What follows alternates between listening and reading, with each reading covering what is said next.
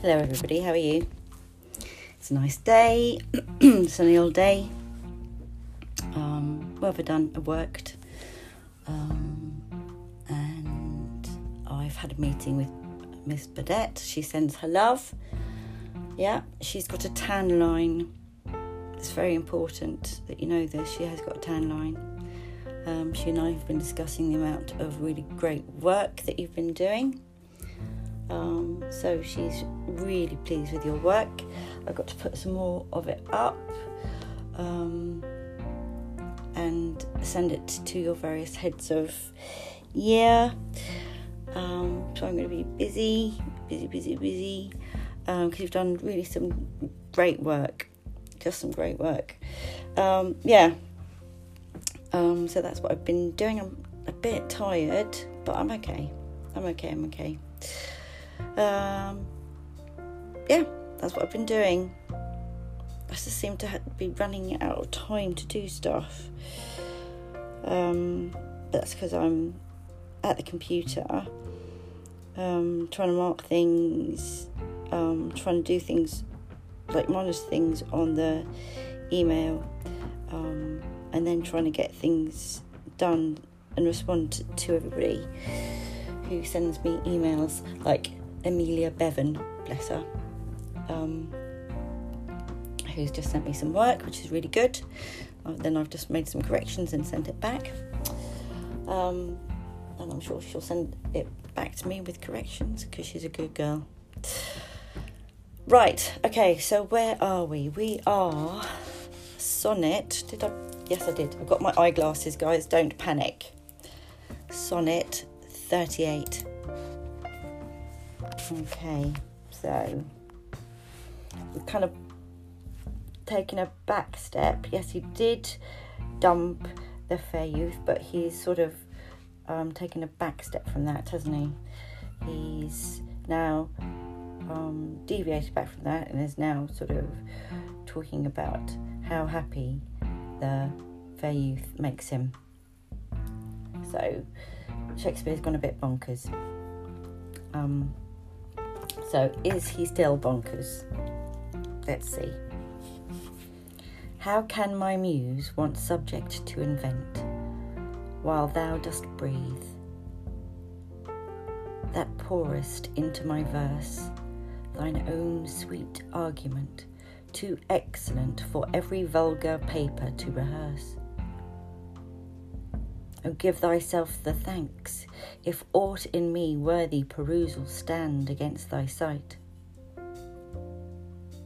For who's so dumb that cannot write to thee, when thou thyself dost give intention light?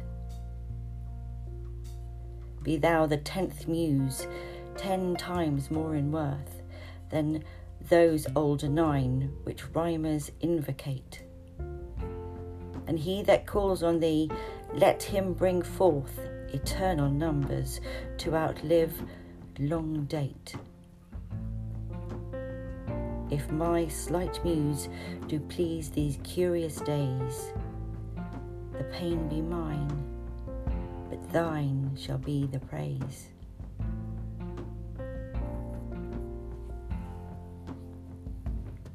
Okay. So we've gone back to praising him. Okay. How can my muse want a subject to invent whilst thou dost breathe? How could I lack things to write about whilst you're alive? So he's gone back to being a bit suffocating. That pourest into my verse thine own sweet argument, too excellent for every vulgar paper to rehearse. You pour inspiration into my poetry by giving me the sweetest subject to write about.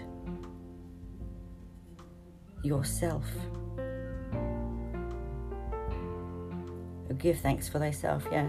So you give me everything that I need to write about. Yourself. Oh, it just makes me cringe. makes me shudder. If somebody wrote me this, it would make me feel a bit queasy. If aught in me worthy perusal stand against thy sight, for who so dumb that cannot write to thee? Oh, give yourself the credit if you see anything in my writing that's worth reading. Oh, give yourself the credit if you see anything, because I'm not so good. If you see anything that's good, it's because you're so amazing. For who so dumb that cannot write to thee, when thou thyself dost give invention light? For who is so speechless that he can't write to you, when you yourself provide the creative spark? Be thou the 10th muse, 10 times more in worth than those old 9 which rhymers invocate. You should be the 10th muse, there were 9 original muses, worth 10 times more than those other 9 old muses invoked by poets. I'm sure they wouldn't be greatly pleased by being called the 9 old muses. And he that calls on thee, let him bring forth eternal numbers to outlive long date. And whoever calls on you for inspiration, because you are this new muse, let him write eternal verses to outlive even the farthest reaches of time. If my slight muse do please these curious days, the pain be mine, but thine shall be the praise. If my little tiny bit of inspiration happens to please today's demanding readers, the painful work can be mine, but the praise shall be yours. Oh my God, it's so sucky, isn't it? It's just so sucky-uppy. It's like before, at least Shakespeare was being honest and saying, we can't be together. You've done something wrong. Let's be grown up about this. But now, he's just saying that this guy is perfect, wonderful again. So the 9 muses that he's talking about, this is Greek mythology. The 9 muses.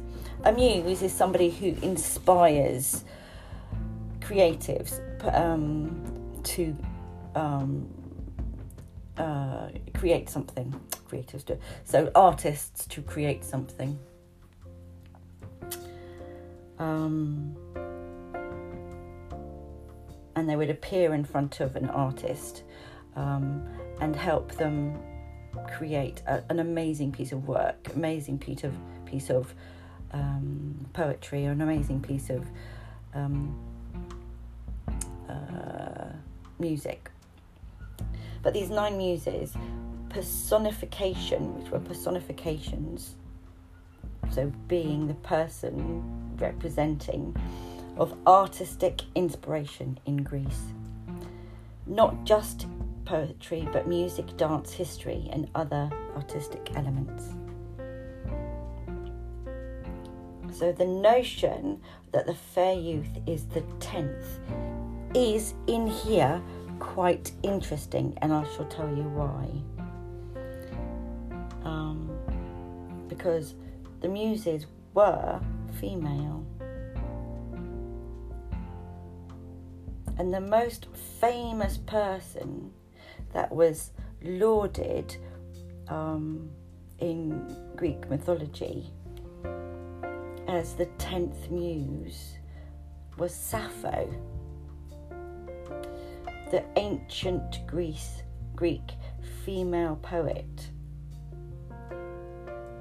who was from the Isle of Lesbos, who, thanks to her nature of poetic tone, let's say, we get the word lesbian. Now, maybe I'm overstretching here. Maybe I'm overreaching. But that's interesting, isn't it? It's an interesting one that he's given him this 10th muse. And 10 times more in worth than those old 9. So it's because of the fair youth and these old 9 muses. And it's, it's that thing which is like setting him, the fair youth, above the gods, isn't it? Or above the muses. And equal to the sun. I don't know, it just makes me. So once again, Shakespeare is saying, oh, well, I don't have that much talent, but what I have, you bring out the best in me. Which makes me just want to bang my head in the wall. And then he's also just saying how super amazing and super fantastical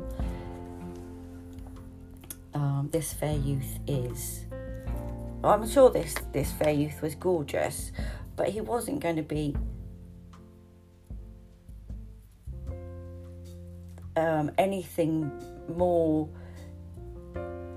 gorgeous than the sun or than a Greek myth, is he? He's just going to be a normal person who's a bit of a dish. So, I don't know, it just makes me kind of, it just makes my skin crawl a bit because it's a bit smooth.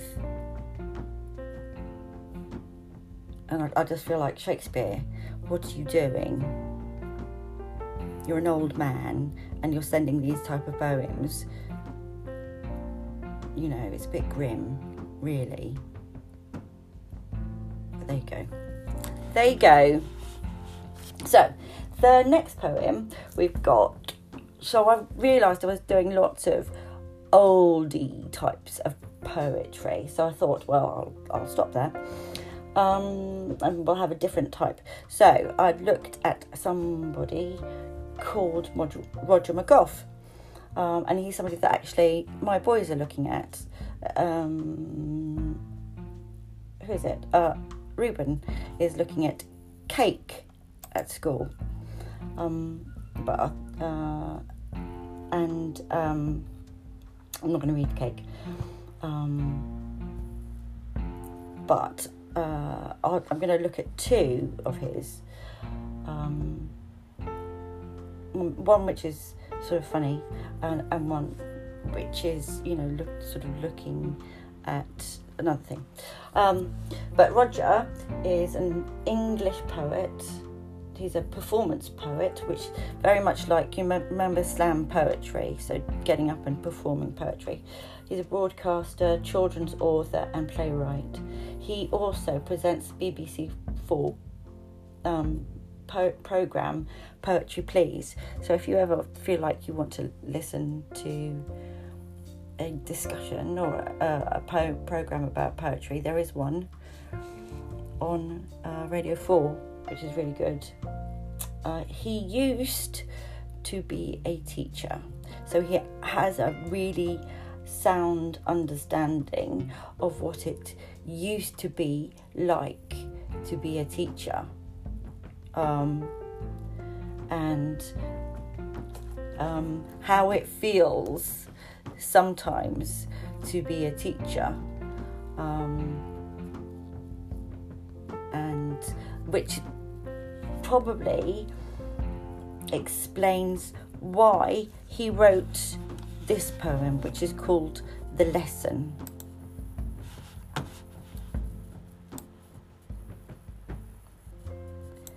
Chaos ruled, okay, in the classroom as bravely the teacher walked in.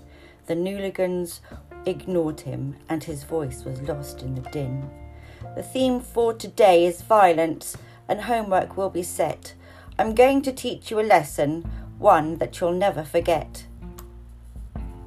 He picked on a boy who was shouting and throttled him then and there, then garrotted the girl behind him, the one with the grotty hair. Then sword in hand he hacked his way between the chattering rows. First come, first severed, he declared, fingers, feet or toes. He threw the sword at a latecomer. It struck with deadly aim. Then, pulling out a shotgun, he continued with his game. The first blast cleared the back row, where those who skive hang out. They collapsed like rubber dinghies when the plugs pulled out. Please, may I leave the room, sir? A trembling vandal inquired. Of course you may, said the teacher, put the gun to his temple and fired. The head popped ahead round the doorway to see why a din was being made, nodded understandingly, then tossed in a grenade.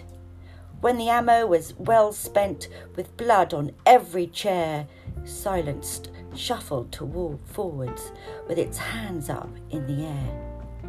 The teacher surveyed the carnage, the dying and the dead. He waggled a finger severely. Now let that be a lesson, he said. Now that makes me laugh because several times I've asked people to be a student teacher in my lessons, and so they've taken over teaching for me, and they say to me, God, it's really irritating when people don't listen. And I say, yes, it can be, can't it?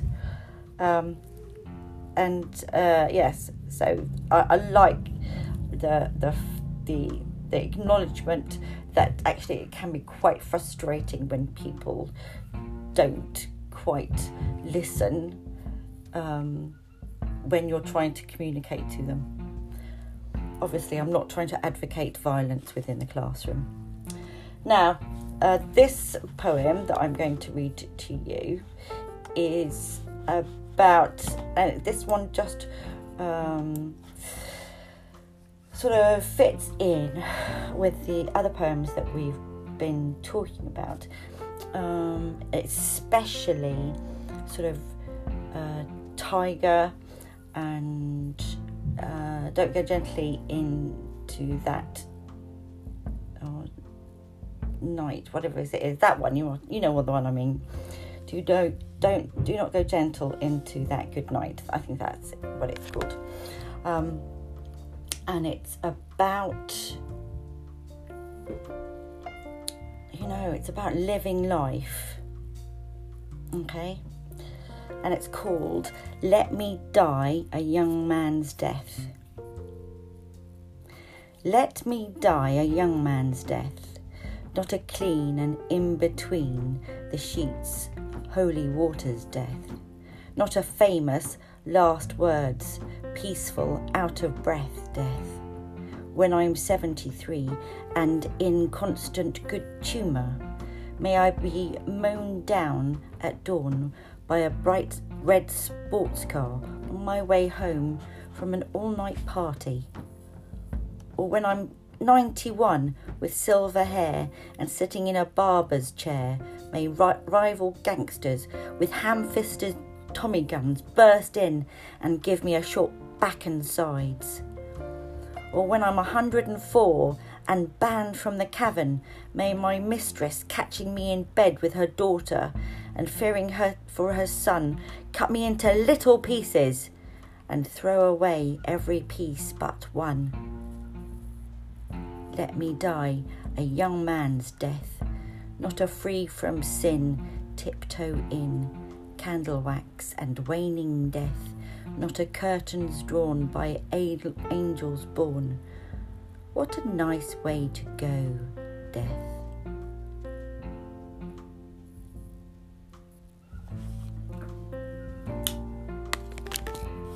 There you go. So basically, not wanting to go, not wanting to have a, he had a good innings, and what a nice but a nice way to go. At least he went in his bed. Roger McGouch wants to go out with a bang.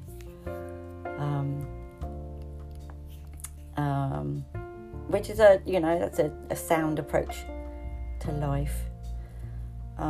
Because we only get one shot at life, and I think it's important to remember that. That we all, that we are here only once,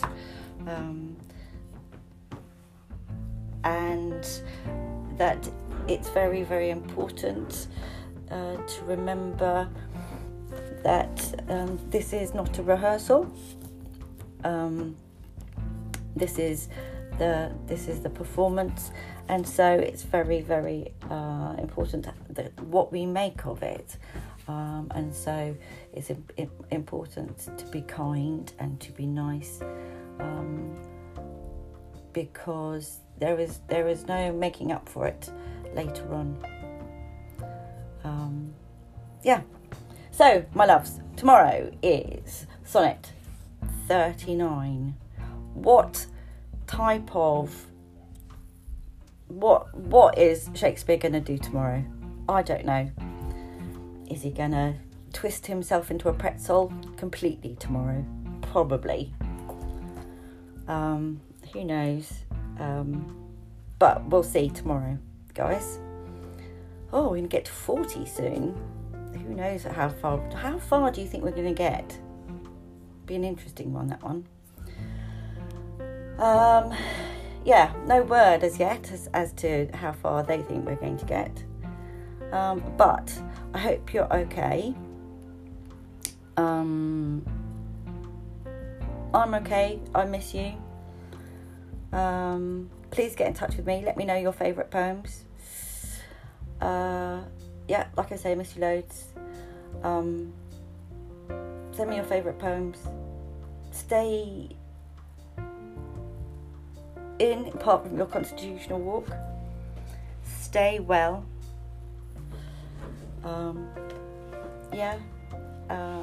And stay very, very, very gorgeous. Take care, guys. Bye.